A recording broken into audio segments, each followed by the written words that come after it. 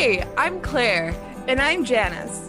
And this is The X-Files, a podcast about breakups, broken hearts, and moving on.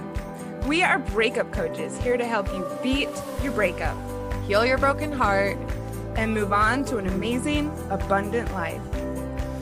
All right, everyone, welcome to this week's episode. We just want to start it off with a trigger warning for domestic violence, gun violence, and stalking behavior. So, yeah, just want to give you a heads up. If those things are not on the table for you, maybe skip this episode. So we'll be back with some more content next week, and we've got lots of other content that you can listen to. But yes, if those are going to trigger you, this is not the episode for you. Cool. So this week we are interviewing Ruth Glenn. She is the president and CEO of the National Coalition Against Domestic Violence. We are so happy to have had her on the show. At the time of recording this intro, we have done the interview, and I just want you guys to know this is such an impactful conversation. Her story is so inspiring. And as she says repeatedly throughout the episode, her story isn't really even that special in terms of like what survivors of domestic violence have gone through. And we just want to start off by saying, like, these are some of the strongest people you'll ever probably come across. Domestic violence is so important for us to talk about. And Janice, you can jump in whenever. I'm sitting here shaking my head very happily. We are going, we're using this episode as kind of a kickoff to an entire month of content around domestic violence, healthy relationships. And that is because October is Domestic Violence Awareness Month. Yeah. And because we have a platform, and because I also do want to use the opportunity to state, if I haven't on this show before, that I am a survivor of domestic violence. And I know how easily this happens to people. I know how prevalent it is. And because X-Files has grown to have such a amazing platform and already have an impact in helping people to find healthier relationships, we wanted to use this month to be supportive to survivors, to help prevent it, to help people know that they're not alone. And we happened to make a great connection with Ruth Glenn and the National Coalition Against Domestic Violence, which we will also be supporting and promoting all month long. Yes. So Ruth tells her story. She's also a survivor, and then ended up as the president of the coalition. And it's incredible. Her story is so inspiring. She gives lots of really good information also about the misconceptions and the myths around domestic violence. And that was really important to us to do. Exactly. Yeah. Like, it has nothing to do with your intelligence, your strength, your childhood upbringing. None of these things has an impact on like selecting you or predisposing you. Yes, that was it. For ending up in an abusive relationship. This can happen to anyone. Right. And especially if you like see yourself as very like strong and intelligent and loving and caring, you can still end up in a really dangerous situation. So right. And I mean, I know for me, I thought that it was my strength and my and my ability to love and be there for someone else that kept me in it for so long. Yeah. And so I'm really glad that you're saying that, because I do think that there are lots of cliche around why a person would end up in this situation and why someone would maybe target someone that they saw as weak or vulnerable. And I hate when people describe victims and survivors as vulnerable. I hate it so much.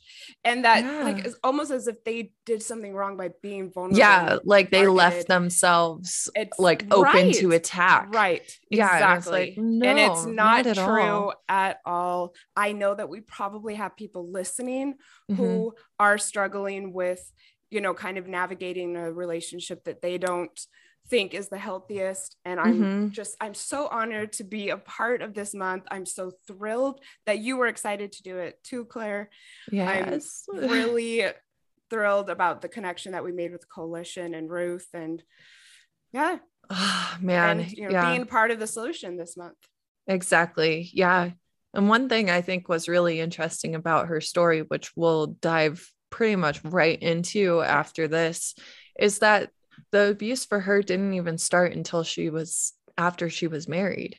And so I thought that was a really interesting point too, that it's like, how could you have known, So it's, so that's a really interesting point that just stood out to me in particular. So there's that, a lot of them. Please, this is a really important episode. We thank everyone for listening. If you're not going to listen because of the trigger warnings, that's perfectly understandable as well. Yes. We are actually coming in next week with detailed episodes about healthy relationships and what they look like, and unhealthy relationships and what they look like. So, maybe those episodes will be more for you. Exactly. Yeah. We're doing like a double thing. So if you're like, all of this is very triggering, I'd like to focus on positivity, we have just healthy attributes in one episode, and part B or A, I'm not sure which one necessarily goes first. We have kind of red flags, unhealthy attributes as well. So yeah, we're trying to make this accessible to everyone, depending on your level of resourcedness and comfort. Comfort. And with that, let's go ahead and meet Ruth.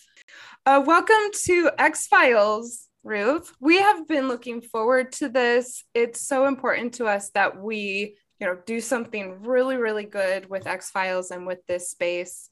We're honored that you're a part of it, and honored that you are willing to share your story, not just with X-Files listeners, but the world. Yeah. So, welcome. Thank you so much, Janice. Very much. It's very nice to meet you and Clara. So it's nice to meet you as well. And it's really lovely that we're all ending up living in the same space. Yes. And dedicated to the same mission of healthy relationships. Absolutely. My gosh. Well, we have a lot to go over. I guess we might as well go ahead and dive into it. You came to this work because of wanting to use your story to help victims, survivors, and advocates.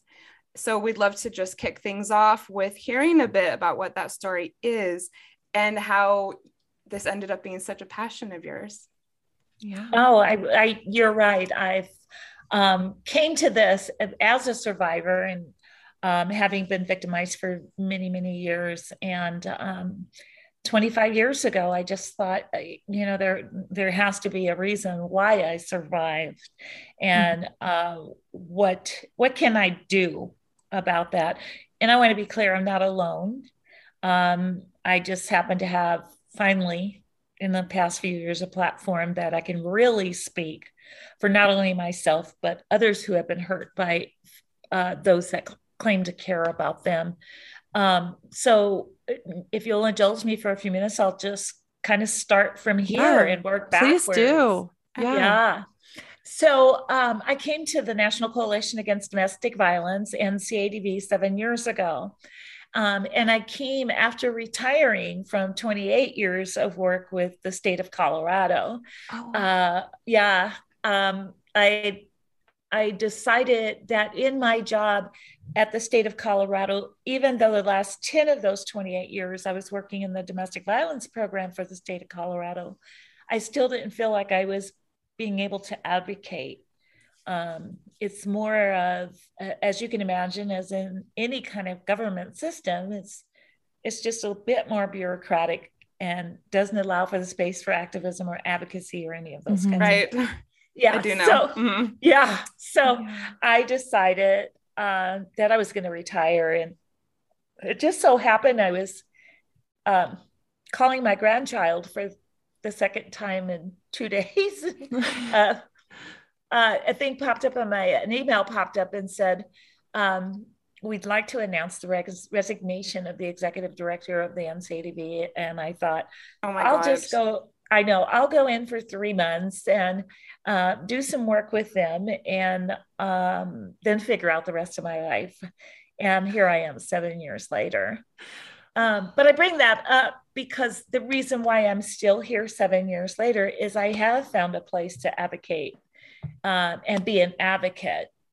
Mm-hmm. Whereas I hadn't found that before, not in the way I wanted to. I wanted to be able to influence policy, and I wanted to be able to speak nationally and even globally for other survivors.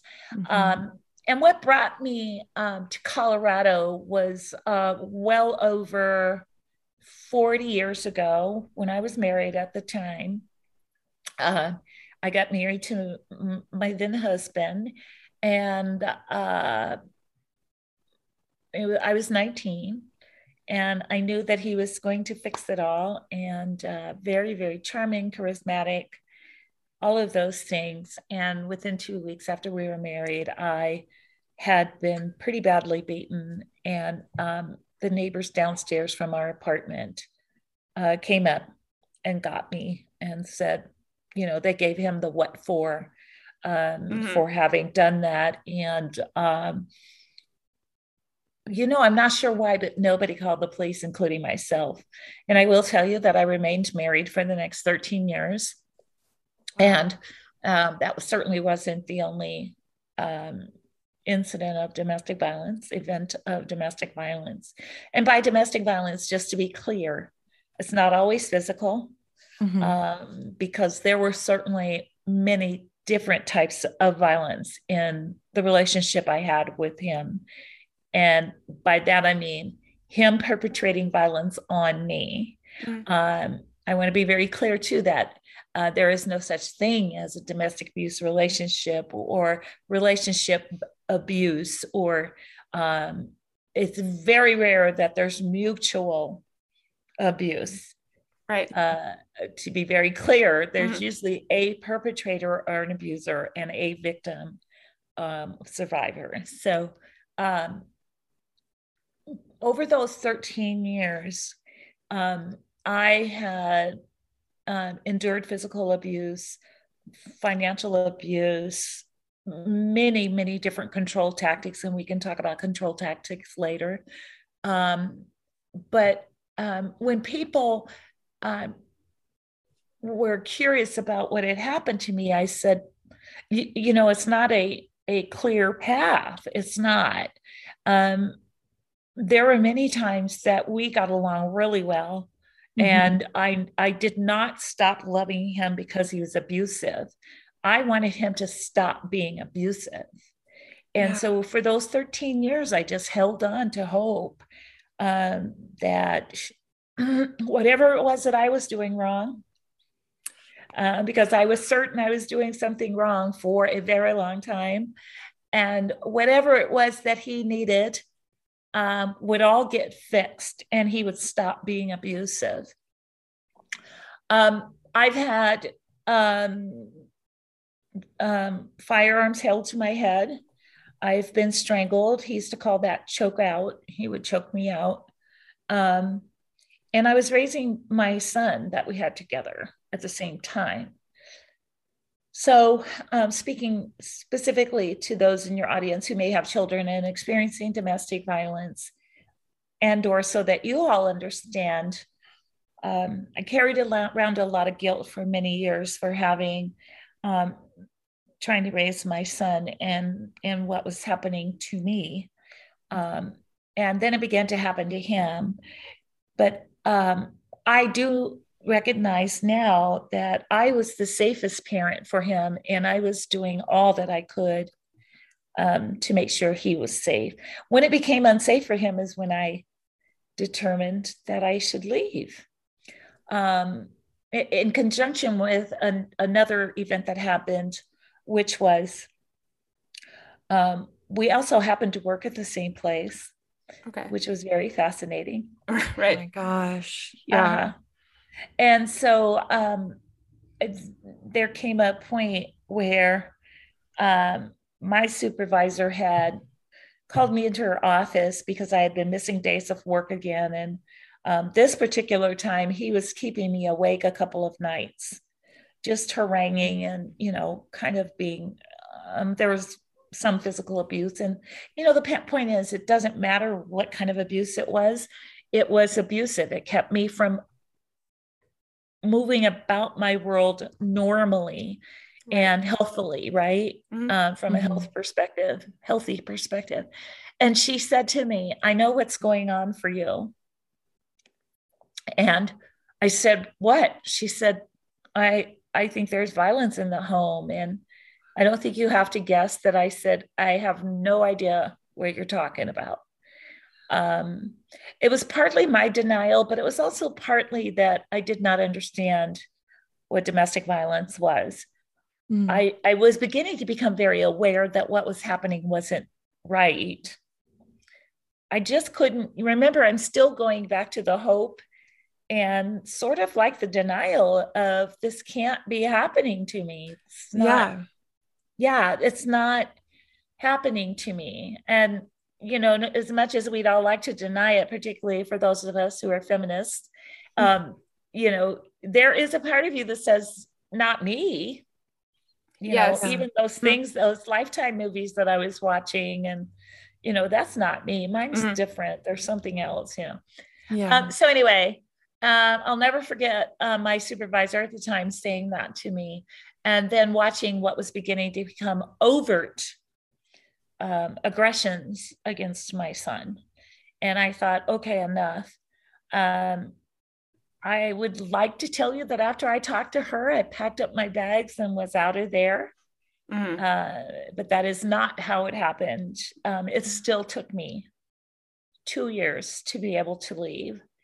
The fear was so great, and the uncertainty of what my son and I might experience leaving was very scary. And just so you all are clear, because you all are obviously much younger than me, this was in 1992. Okay.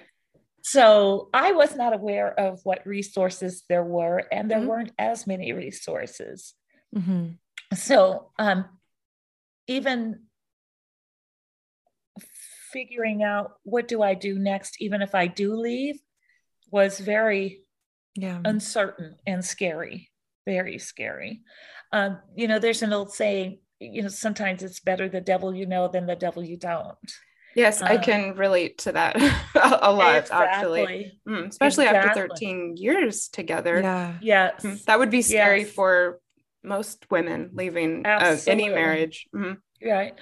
And I would like to say that it's scary for any domestic violence victim to leave any person that is hurting them. Because it can be 13 years of marriage, it could be dating, it could be anything. You could have known somebody for 3 months and then they start stalking you, and this kind of thing.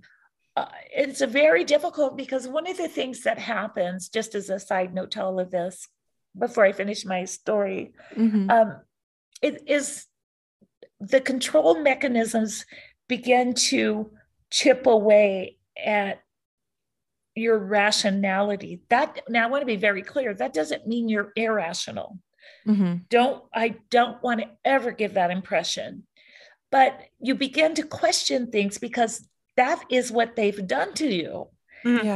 Everything is not quite even or on kilter or that kind of thing. So when I had to think of, when I made up my mind I was going to leave, it still took me 2 years to make that happen.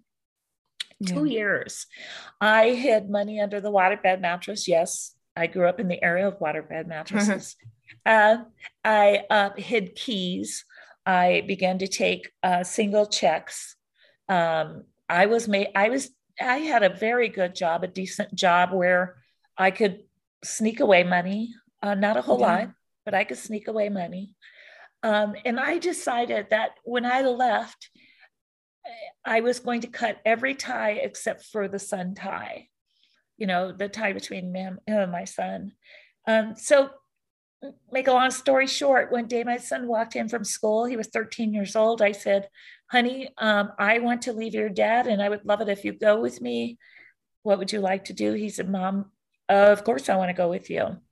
Now, before that, my husband had also, probably a month before, I think it was the real jump, the real leap. About a month before, he had held a firearm to my son's head. Oh my God. And said, well, he had held it to my son's head first, and then he held it to my head and said, if you ever do that again, I will kill your mother. And that was the last time that I just said enough. I just can't. It's one, and survivors also justify in our minds why we're putting up with this stuff. I love him. He'll change. I don't know what to do from the, yes. He'll, and if he ever, I'm an adult, so I can take it. And if he ever does it to my children or my child, then, it's all over. That's how we worked through our minds. So we left. I was gone 6 months, and he came and kidnapped me from my apartment with my son, knowing that. He held me for 4.5 hours at gunpoint and asked me to kill him, or he was going to kill me. Now, in those 6 months, the harassment and stalking was just constant. I never knew when he was going to be behind my car. I never knew when he was going to be outside the fence, all of those kinds of things. I would get cards in the mail telling me I love you. He would call me and tell me what a bitch I was. Mm-hmm. So, it was flip-flopping, all over the place. So those first 6 months were horrendous. After he kidnapped me, of course, he lost his job because we were still working at the same place. Oh my God. You had to see him every day. Oh my God. So that's how he kept finding you? Yep. To some degree. It's more complicated than that, but I also decided to stay as close to my son's school as possible because I was thinking, once he settles down, then there can be, I don't want to disrupt my son too much more. Looking back on it, I don't blame myself, but it probably would have been a better idea to go somewhere else. So we stayed in Denver and did the best we could. So anyway, after the kidnapping, the job finally did fire him. And I knew that there was going to be a huge escalation, which there was. Huge. Oh. That's when he began to do the real threats. I mean, there were real threats before these were frightening. And so one particular time I told him to pretty much, I won't use the words that I used, but I pretty much told him to leave me alone. And I do remember saying very clearly, I left because you were controlling me and you're still doing that. And I didn't even know about the dynamics of domestic violence at the time. All I knew is here I am. I feel like I'm a smart person and I feel like this and I feel like that. And these are the reasons I left. And here you are still doing this. Mm-hmm. So that evening I looked in my rearview mirror and he was following me. He followed me for about 1.5 miles, forcing me to pull over. I had to pull over for a whole lot of reasons. One, my car wouldn't have outran his. Secondly, we're on a major road and I was fearful that he was going to hurt somebody else or run into somebody else. Or, and those aren't, just not justification for me pulling over, because I would dare anybody else to think about how they would do it differently. And it may not be that answer, but there might be other things that you can do. I didn't feel like I had no choice but to pull over for many, many reasons. He backed his car up against mine in this parking lot area type deal, got out, and I honestly thought he was going to just beat me up. And I was sort of prepared for that. It's kind of like, if this gets us through this latest whatever, let's go for it. Just let it happen. Just let it happen. Yeah. There's nobody around. Yeah, nobody around. They can't hear me. So what am I going to do? he went back to his car after cursing at me for a while. And as I looked down to back up, I happened to look back up, and he was in front of me with a firearm, and shot me twice, and pretty much walked back to his car. And I thought, oh my God, he really did it. I mean, because, wow, even after 13 years, there was still something about the fact that he wouldn't do that. He had threatened it, our whole marriage. Mm-hmm. But there's still a part of you as a loving person, as a human being, as so many things, that there's still a part of you that thinks, he wouldn't do that. Yeah. But he did. So I fell out of my car, and as I fell out of my car, I was thinking, oh my God, he's going to come back and shoot me again, or he's going to come back and run me over, because he had to make a U-turn. And I tried to pretend like I was dead, and somehow he understood I wasn't and shot me again. Oh my God. And he said something to the effect of, "You're not dead yet, bitch." And I just remember laying there just in shock.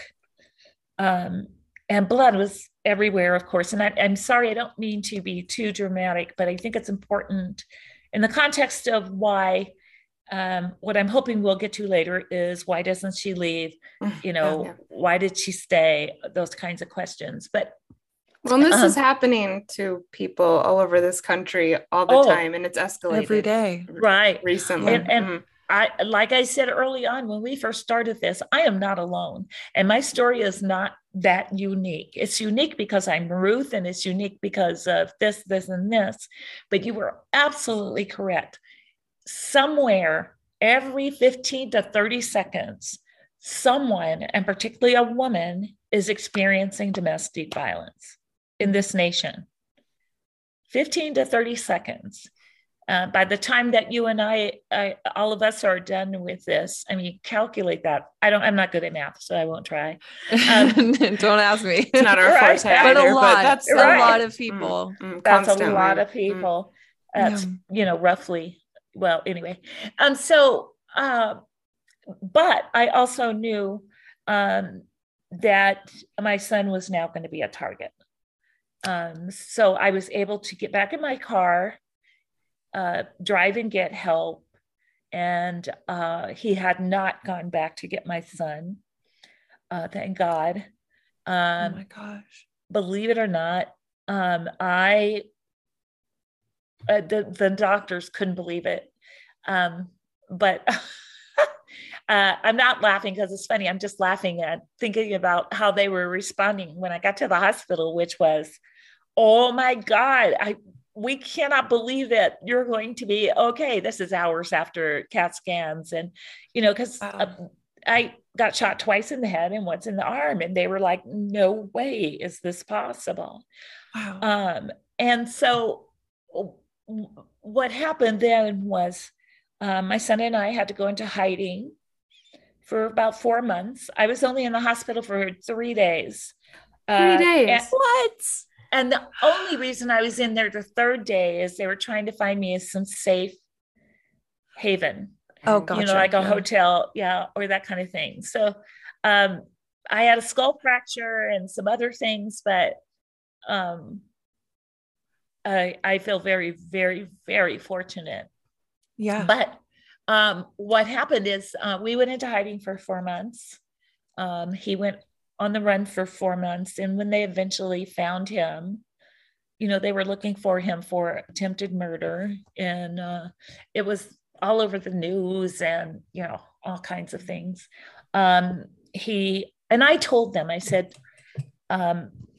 if you don't find him and sneak up on him, he's going to kill himself. And he did. The reason why I think that that's important, and particularly with the experience I've had now and my knowledge base that I've built up, is abusive persons are also, when they're at the end of their rope on how to keep control, the ultimate act of control is to take your own life. So I was not surprised he did that. And then quickly before I move on is I want you to know everything has, it's been a long journey to feeling somewhat healthy. I don't think any of us are 100% healthy. Yeah. A long journey. But once I started in 1995 is when I started, speaking and saying, I want to talk about this because it happens to everybody. I happen to be able to have a platform in different ways, such as on funding boards. And because it made such news here in Denver, a lot of the TV stations, like on OJ's thing, they called and that. So I'll use my voice. And then ended up here. I did go back to college. I went to college. I got my BA and a master's, which I'm very proud of because it was something he told me I would never be able to do. So there's been a lot of inroads and growth. But I do remind people that you don't live through something like that for that long without having it have some kind of imprint on your life. And it does. I have bouts of PTSD. Some days are worse than others. I'll just leave it at that. Yeah. But I will say, I'm very, very pleased and most days happy to be an advocate for victims and survivors. So that's the capsule version. Oh, it's an incredible story. I'm speechless almost. Yeah. Thank you so much for sharing. You're welcome. And so you decided you wanted to share your story. And when did you start working for the state of Colorado? I was working, remember we worked there together. So I started working for the state of Colorado in 1985. Yeah. And then I retired from the state of Colorado in 2013. Okay. Wow. So, and then this happened in 1992. Yeah. So the state of Colorado did really good about keeping me with a job because, as you can imagine, I couldn't work at location or in, for a while. So I encourage all workplaces to think about how to respond to survivors and victims of domestic violence. And although it was 92, there were some pieces of that others should take away with them and think about as they deal with people in their workplace who are experiencing domestic violence. Definitely. Yeah. And thank you so much for sharing your story with us. And it just strikes me how at every turn you were strong and I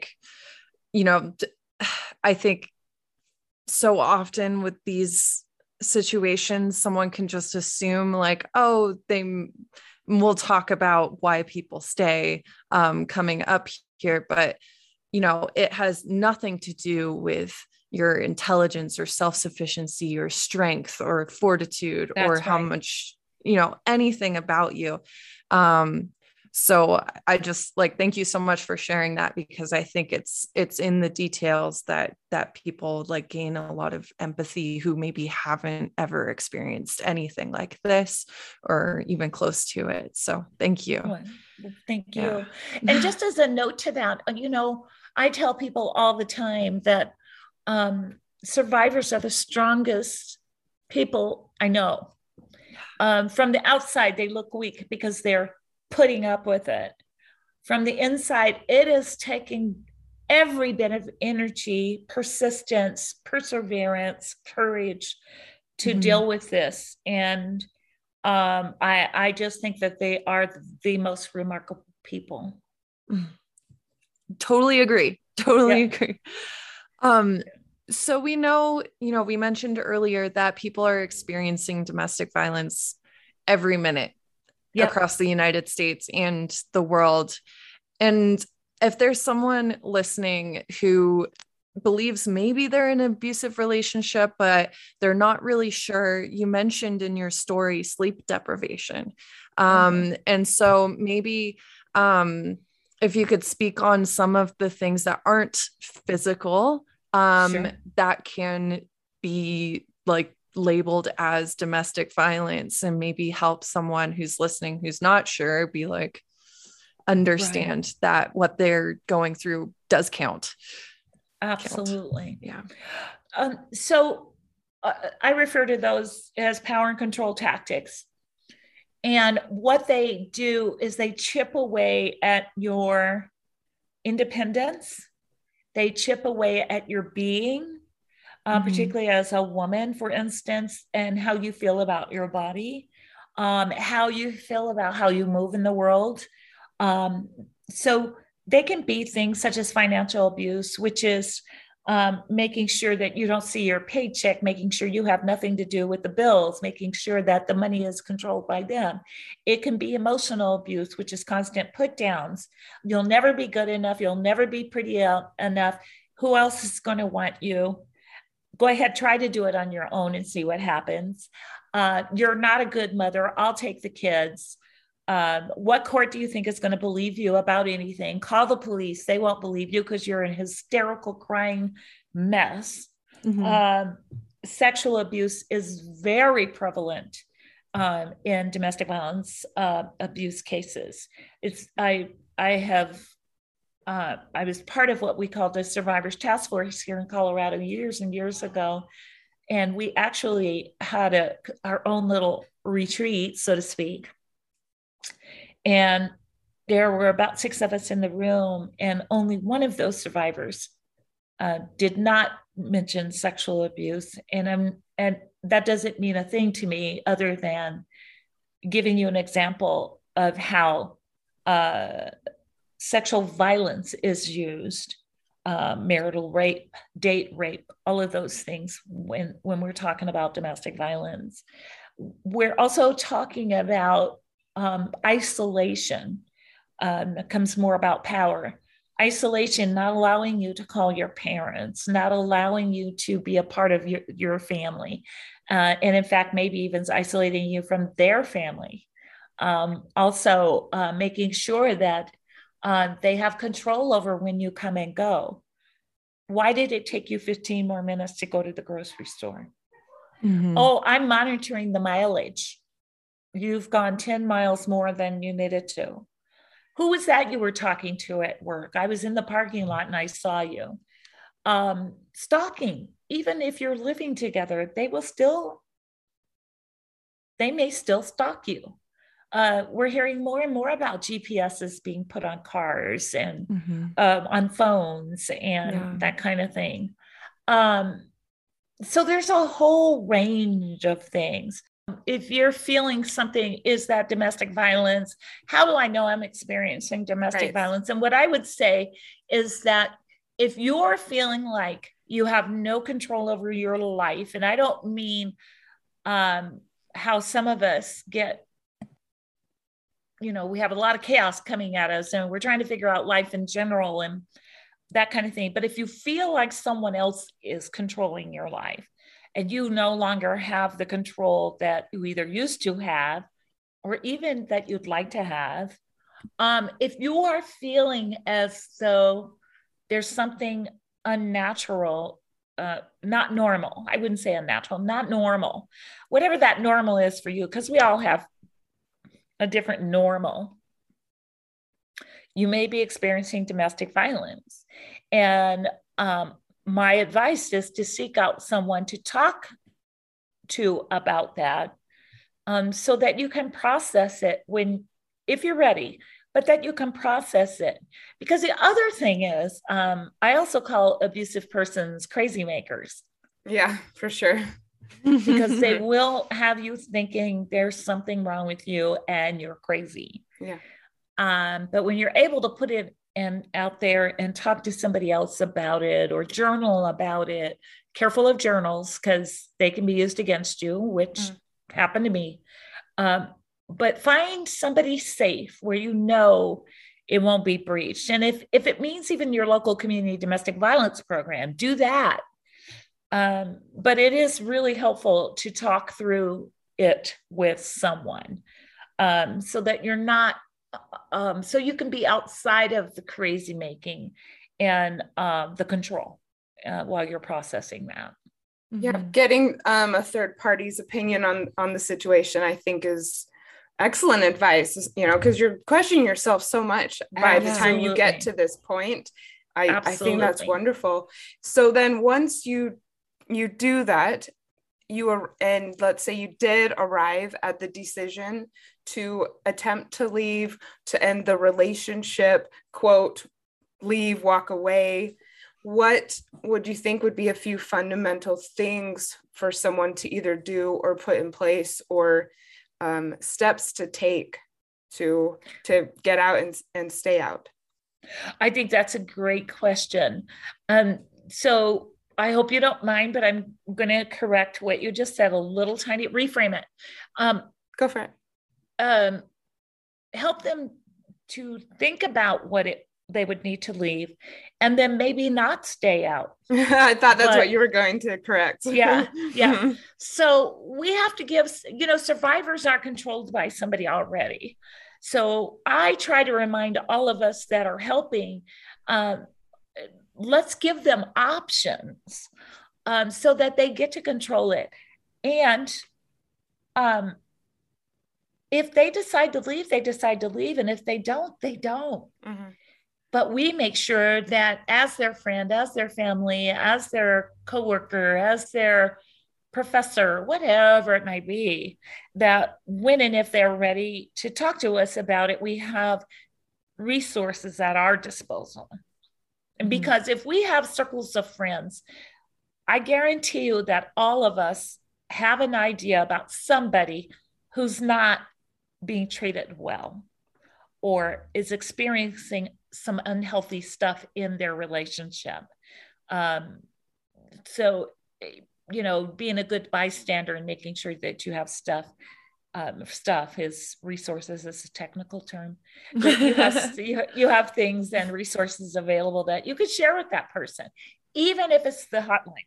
That's all. Mm-hmm. Say, when you're ready, I will sit here in my home with you using my cell phone so you can call the hotline. Yeah. I mean, it could be that simple or far more complicated. But what I would say to anyone listening who was at the crux of trying to figure out what they do to be safe, if that's what they're choosing to do, is develop a safety plan. I would advise not writing it down. I would say that we are our own safety plan builders. I didn't know I was doing a safety plan. I hid money. I did this and I did that. But in the end, it probably helped me a lot for the amount of time I was safe. I always think about the worst case scenario. Well, what if this happens? What if that happens? But also think about the good case scenario. What if that other thing doesn't happen at all? But first and foremost, I always suggest that victims and survivors really assess their own safety, not how someone else might be saying that can keep you safe, not how you think you might be safe. You know that person better than anyone. And assessing your own safety is critical as you're formulating the safety plan. Domestic violence programs can help with that. Your local domestic violence program, certainly call the National Domestic Violence Hotline. There are various and sundry ways. And I always tell people, only the survivor gets to decide when she leaves and when it's safe to leave. And he gets to determine that he may not stay gone, or she may not stay gone, that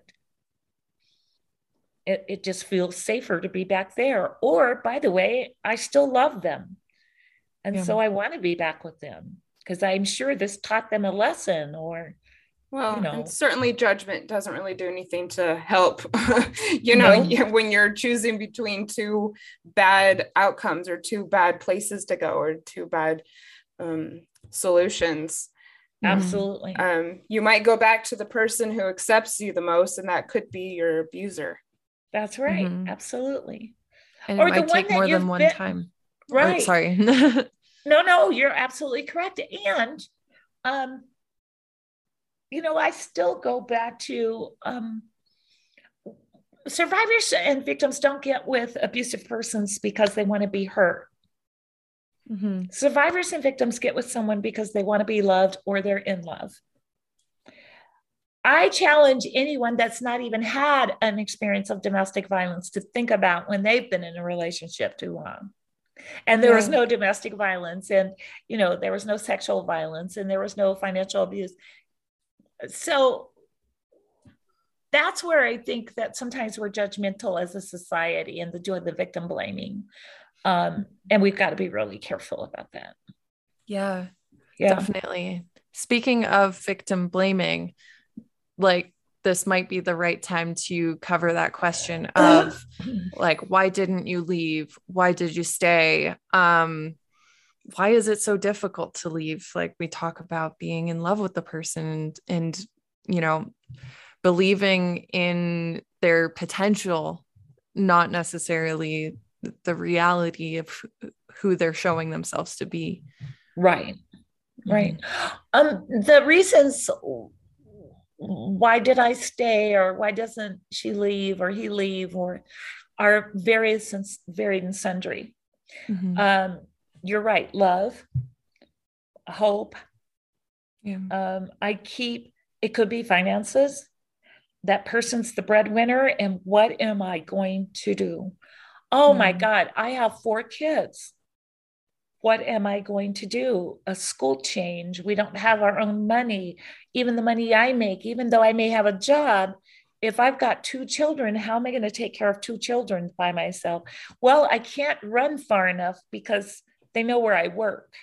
And we know that once they begin to lose control, they start following around in places that are customary and habitual. They may have helped break off relationships with families. Remember that isolation? Yeah.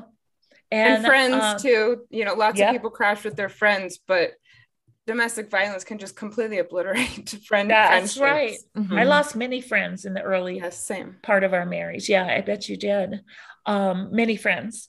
And it wasn't that they weren't empathetic. They just didn't get it. They're like, you're smart. You're right. What the heck are you doing? Yeah. And I can't watch you be hurt anymore. Or, the occasional, what have you done? Or, all of those kinds of things. Yes, you should have known better. Mm-hmm. Exactly. You knew what you were getting yourself into. Is something I heard. Mm.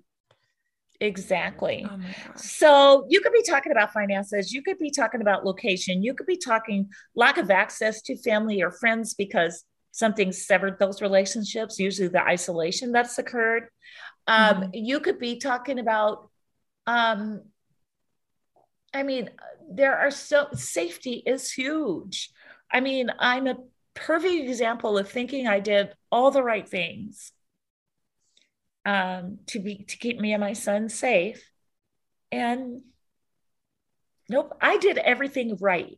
And by right, I mean what everyone thinks you should do. I left. I made sure I was on my own. I made sure that I had my own apartment, my own lights, and I was making enough money. I kept my job to make sure that I could take care of myself and my son, so I wouldn't have to ask him. And the list goes on and on and on. And if we don't use anything else as an example about, well, why didn't she leave? And we ask that way, then we're missing it. Instead of saying, what can I do to help you plan for safety when you're ready? Yeah. Great.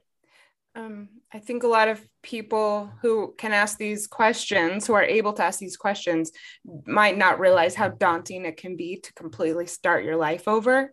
Yeah. And a relationship provides structure that a lot of people get used to. And starting from scratch is scary and complicated. And don't judge until you've been there. Fear of retribution as well. Yes. Like that, so many things, it'll get so much worse if I try to leave, Exactly. There's I don't know whether you'd be open to talking about this. It's not on our list of questions, but there is that what's turning into an abuse case. It was like the missing persons case of Gabby Petito. Like I obviously want to be like really respectful of her memory and like her family and friends who are grieving. But there are various aspects in that just highlight so much, like the isolation and the control of her phone and just all of these kind of warning signs.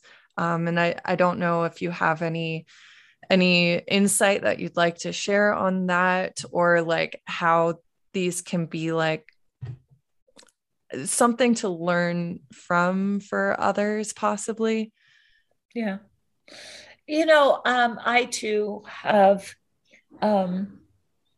such reverence for her and her family. I feel very strongly that Gabby has left us the gift of talking about this. And I really wish it were different, but it's not. So you are absolutely correct, though. The first time I tried to watch the body cam video, I don't know if you all have seen it. Yeah. I didn't last for more than 15 minutes. I just couldn't do it. It was such a perfect example of power and control. He was exercising his power through being a good old boy with the cops and, doing that lighthearted, she's crazy. Because then we also get into the sexist, misogynistic stuff, but that's for a whole nother classroom. But the first thing I observed really quickly was her being very, very distressed. And if you all remember, she was really blaming herself. Yeah. She was deflecting off of him. But remember when Janice was talking about, or maybe it was you, Claire, I'm sorry, I forgot who said it, but the retribution, what happens if I do? Mm-hmm. There was definitely, I totally was understanding why she was doing that. She didn't want the police to take him, not just because they were in the middle of Utah, which if any of you have been there is beautiful and vast. Mm-hmm. Yeah. Yeah. You're right. All of her life was in that van. Oh, so what do you mean? Oh my God, I got to think about that. She didn't want him to go to jail. I'm sure of that. I'm absolutely certain of that. And so the list goes on about why most of the nation that understands domestic violence knows that that's what we were witnessing. And it wasn't physical violence at that moment. That wound he had on his face, I'd be willing to bet that was a self-defense wound from her. It was from her, but I'd be willing to bet it was self-defense. Yeah. If the 911 caller had already said, that one of them had already said, he slapped her and he's pushing her, I can guarantee you that didn't end when they got in the van and she found herself having to defend herself. Yeah. I am making a lot of assumptions because we don't know. And I don't know that we will ever know because I have a funny feeling that even if he is apprehended alive, he's never going to tell the story. But we know the dynamics of domestic violence, and there it was right there on the body cam. Yeah. I thought it was really telling that she was saying she thought that she was being kind of a downer. Yeah. Because he was belittling her project and telling her that it would never happen. And so that was kind of putting her in a bad mood. Yeah. And I could relate to that a lot. Yeah. Instead of looking at it as a power move, you're never going to be good enough, ever. You need me to be what you can be because you're not going to be good enough. I'm not a part of that project. So, you're just not good enough. However, she seemed, which I could also relate to, trying to involve him in every single effing aspect of her life as much as she possibly could. Probably because she felt like she had to. That's right. Mm-hmm. That's right. Keep him happy.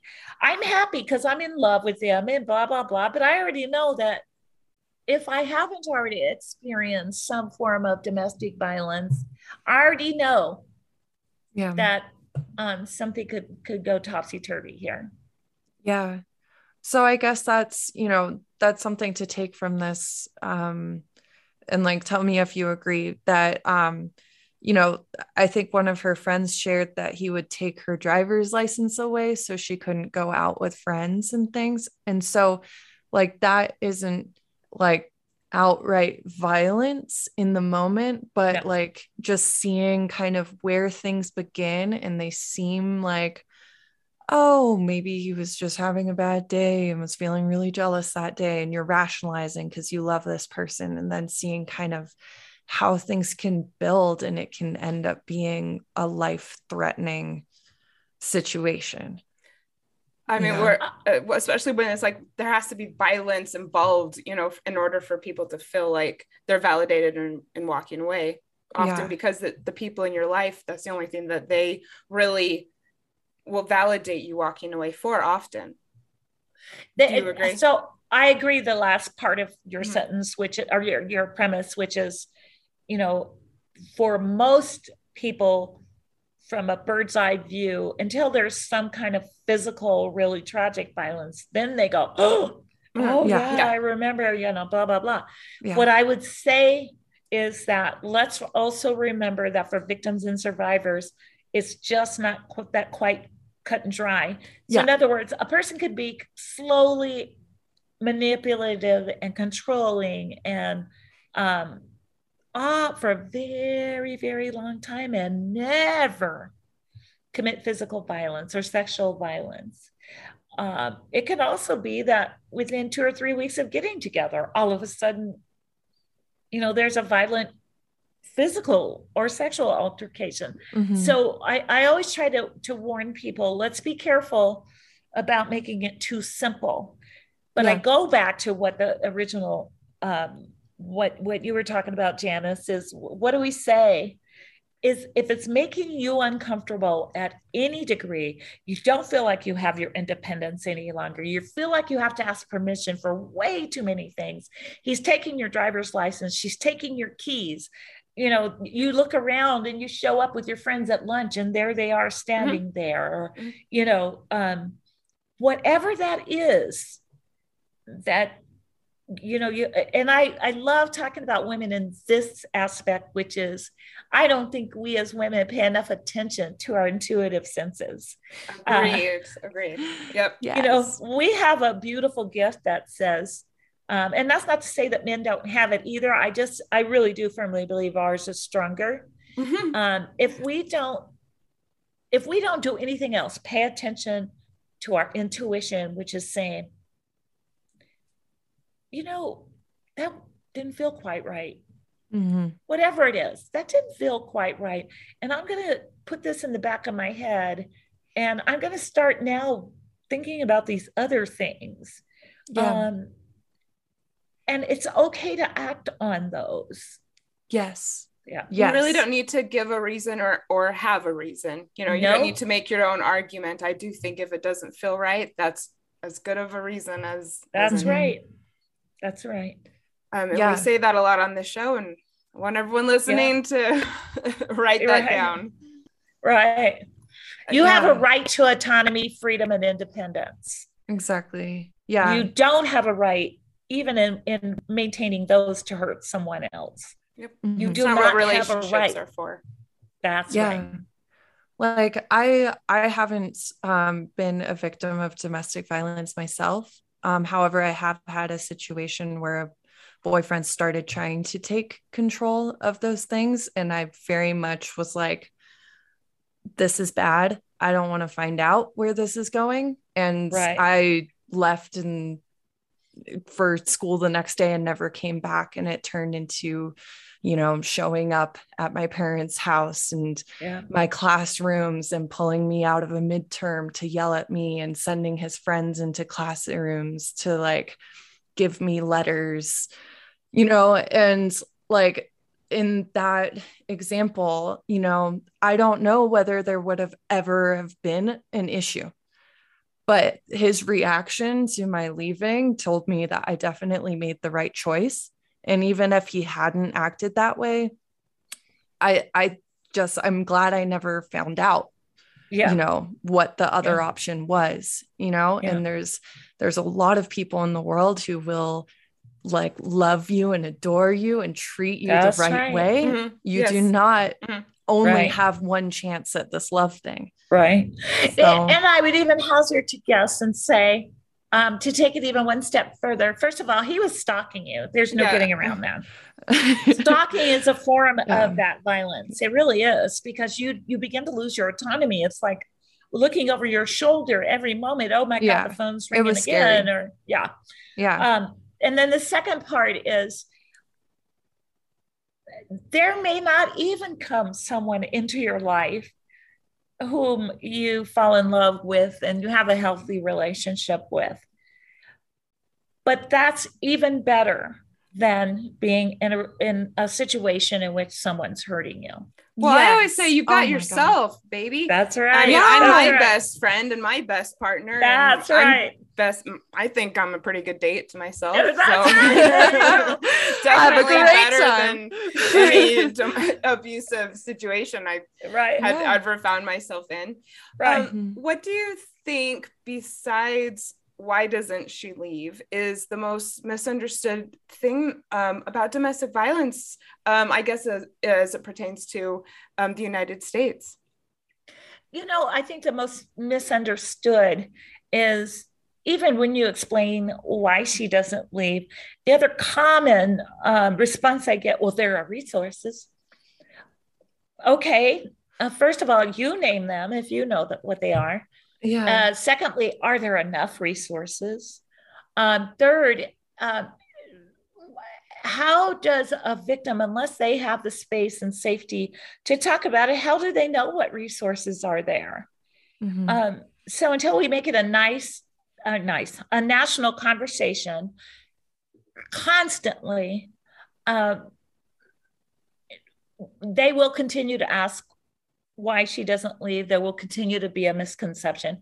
Here's the other piece that I got to tell you just makes me a little bit crazy, is there is also assumption that domestic violence victims and survivors don't need help because they're adults and they've made this choice, and yada, yada, yada.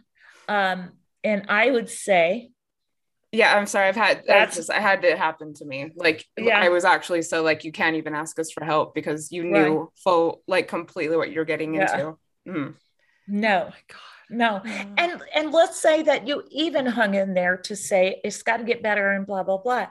There is still, we talked about the why doesn't she leave or he leave? All those myriad of issues, finances, blah, blah, job, kids, all of that.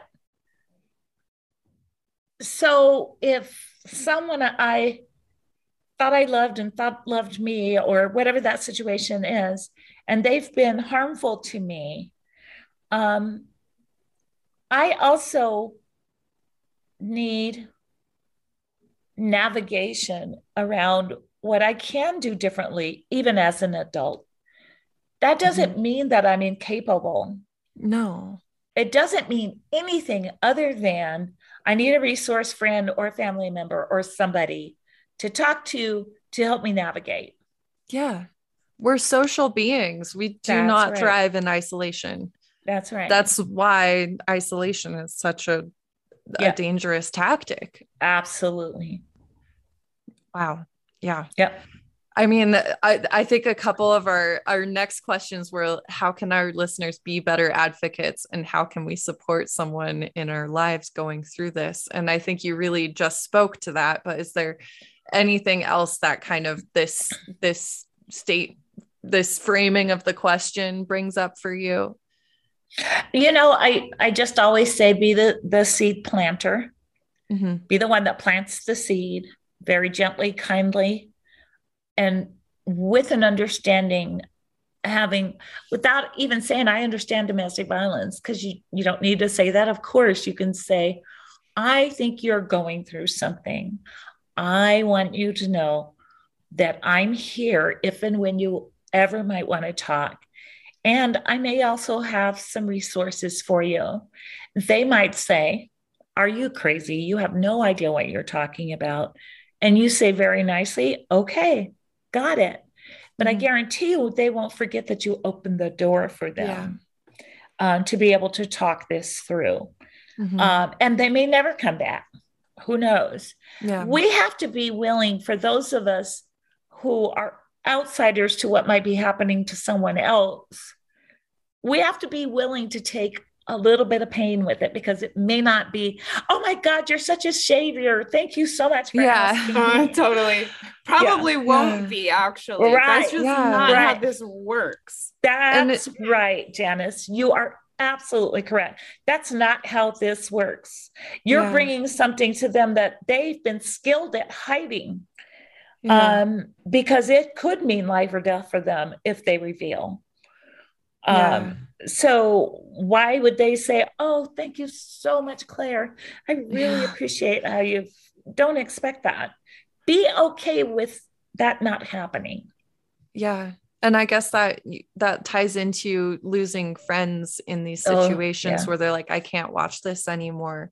Yeah. You know, like if you try to have this conversation and gently offer like, hey, I might have some resources for you, and they don't accept, and they don't come to you with like, thank you so much, open arms, you know, everyone has choice, and we're not going to force anyone to remain watching something that really hurts them to see happen. But I guess, you know, do you have any words for people who are getting impatient and frustrated with a friend who's going through this? And I'm also just that with the cycle of domestic violence, it repeats itself.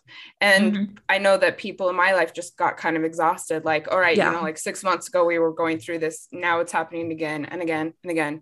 And people just kind of lose patience. I agree. Patience. And what do you do? They do lose patience. And I would like to advocate to please not lose patience. You do not have to invest in someone being hurt or violated or violence committed against them. You can continue to say, when you're ready, I'm here. You don't have to get caught up in a whole lot of stuff other than listening 1 or 2 times or however many times it is that somebody needs to talk to you about it. You know, there's only one person to blame for what's going on. Yes. And that's the person, that's the abusive person. Yeah.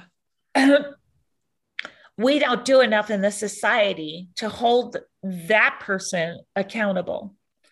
We want to hold alcohol accountable. We want to hold drugs accountable. We want to hold the workplace accountable. We want to hold their parents accountable. We want to, no. Being abusive to somebody that you claim to care about is a choice. You made that choice. The other party did not make that choice. Yeah.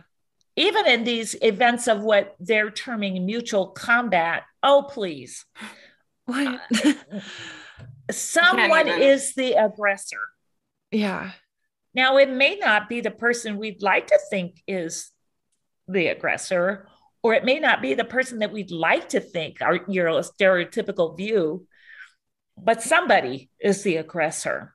Yeah. Until we hold that person accountable, let's not blame victims. And I would even suggest that outside of the cycle of domestic violence is domestic violence as perpetrated by somebody else on someone else is not predictable to the victim, is not predictable to our family and friends. The only one who gets to predict it is the abusive party. So yes, I went back because they said they were going to change. I have hope they'll change. I mean, the list goes on and on. Or, I was really afraid for my life, so I went back. You won't understand that. I could try to make you understand it, but I hope that you're there the next time, if there is a next time, because usually when we go back, we're hoping to goodness there's not a next time. Yeah. I hope that answered your question, Janice. Definitely. Yes, Or thank you so Claire. much. I was going to say Claire, but Right. It's okay. We're like coming at you from all angles. Right. Not a problem. This has just been invaluable. Yeah. Thank you so much. I can't wait to get this out there. And what I really love is that the National Coalition Against Domestic Violence is working to keep this in our conversations in this country, to open up the dialogue, to continue to advocate for legislation that supports survivors and protects victims. We are really looking forward to letting people know about the coalition and possibly becoming a member, learning more about your work. Absolutely. So what can you tell us about the core tenets of the agency and also what it means to become a member? Okay. The National Coalition Against Domestic, this is where I get to give you my elevator speech. The National Coalition Against Domestic Violence is 43 years old, as of this week, by the way. And we're the oldest organization on the national landscape doing this work. We started as a grassroots movement 43 years ago, and we like to the best of our ability in this new world with technology and such, we still operate from a grassroots philosophy, which is we believe in carrying survivors' voices. We believe in making sure that victims are treated respectfully and they get what they deserve to be safe and all of those things. And we do that through three efforts: policy, which Janice already talked about, projects, which we have many partners that we join with to get projects off the ground, and do what we can for advocates to make sure they have the tools that they can to best support victims and survivors. And then certainly our trademark programs, which are, our financial ed webinars, our emerging issues topic webinars. We have several different pieces to each of those 3 Ps, is what I call them. And then certainly our public awareness. I will talk about this as long as people will let me talk about it. And I hope that your listeners will talk about it as long as people allow them to talk about it. Just use every opportunity that you can to talk about domestic violence. And that's our kind of like our motto in AVAs. And then we have a membership of over 500, I believe. And our membership is made up of local community domestic violence programs, victims and survivors, law enforcement agencies, just a mix of folks. We have individual memberships, we have ally memberships, and we have alliance memberships. They come at different prices. You can find that information on our website, because I'm not good at remembering that stuff. We're going to link everyone up all month long. All month long. Thank you. There's not going to be any excuse. It's going to be everywhere. Yeah. Styles is. Right. I would also say, and we would love to have new members. Our members are alerted when there's legislation that needs to be addressed, when we would ask for you to call your Congress. We make sure that there's a monthly newsletter, not just your Congress, they'll call your legislator. We have a monthly newsletter that updates everyone on what's going on in our entity, our program, the National Coalition Against Domestic Violence, but also are there other things on the landscape of domestic violence that's occurring? We have a couple of member benefits that have to do with retirement plans and those kinds of things. But we welcome new members all the time, because the louder our voices, particularly in the policy area, where we send out an action alert that says, please call your congressperson and let them know they can't do this to X, or let them know that we applaud what they've done for X. Because truly, for a lot of resources and support that victims, survivors, and advocates get. It comes out of Congress. And we have the ability to do some things most of our other national partners cannot do, which is truly advocate in that way and act as grassroots, because we get absolutely no grant funding. Yeah, so I want to highlight that. Yeah. For an organization of your size and as far reaching as it is, they are dependent on donations and memberships and not grants. It's remarkable. It is remarkable. Every end of the year, when I look at our individual donations, I'm just blown away by the people who are committed to contributing. We get a $1 bill a month from one of our individual donors. $1 bill love it. Every month. I wish I were kidding, but I'm not. That's so nice. To somebody who's got a recurring quarterly for $25, to someone who annually they write $1,000 checks and says, keep up the good work, we're behind you. Wish I had more money, or something like that. But it's a demonstration from this pocket of people who know that the National Coalition is doing what we can to keep those voices raised, but they are also a myriad of victims and survivors who say, I'm going to, even if it's just a membership, I'm going to do something. Yeah. And I shouldn't say that. I'm saying what they might be saying to themselves. We have no judgment on memberships. We love our members. So just gives you an example. I'm just always blown away at the final accounting of the year of how many of those have been individual donors, and what we are able to do our work with, or how we're able to do our work with the support of those individual donors. We're not even talking about corporate or other types. Wow. That's incredible. It's amazing. That's so good. We're very proud to be a part of it. Yeah. Thank you so much. Now, if I could just figure out how to get the $1 million donor. All right. Well, we're putting it out there. Who knows what $1 million donors? I don't know if any of our listeners have $1 million, but we do have a very active community, and it would mean a lot to Claire and I, for anyone who's listening who wants to be a part of the solution, to go over, make a donation, become a member, whatever excites you most. Yeah. Can I also, before we wrap it up, I would also say that our website, because I'm going back to what seems to be the premise of this conversation, the contextual part of this conversation, which is sort of, why doesn't she leave? What can we do if we're in a bystander? We have great resources on our website about that. The why doesn't she leave? What can family and friends do?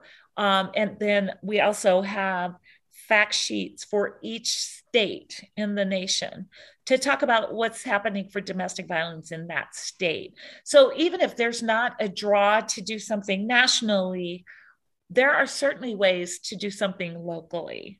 Okay.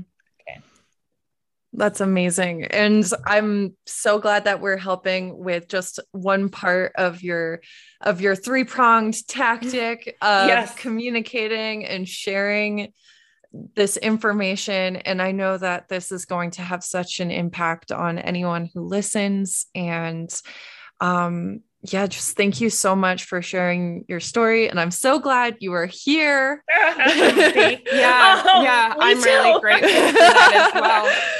There's going to be a lot of people who benefit because of that, and benefit from your story. So we're really glad you made it.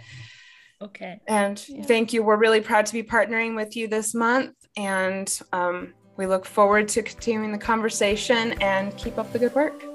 Okay. Thank you. Bye. Thanks for listening to X-Files, a podcast about breakups, broken hearts, and moving on. If you like this episode, tag us on your Instagram story so we can connect with you. And you can find me, Claire, on Instagram at Claire Lofthouse. And me, Janice, on Instagram at Gems for Michella. If you'd like to join our online community, find us on Facebook at Breakups, Broken Hearts, and Moving On.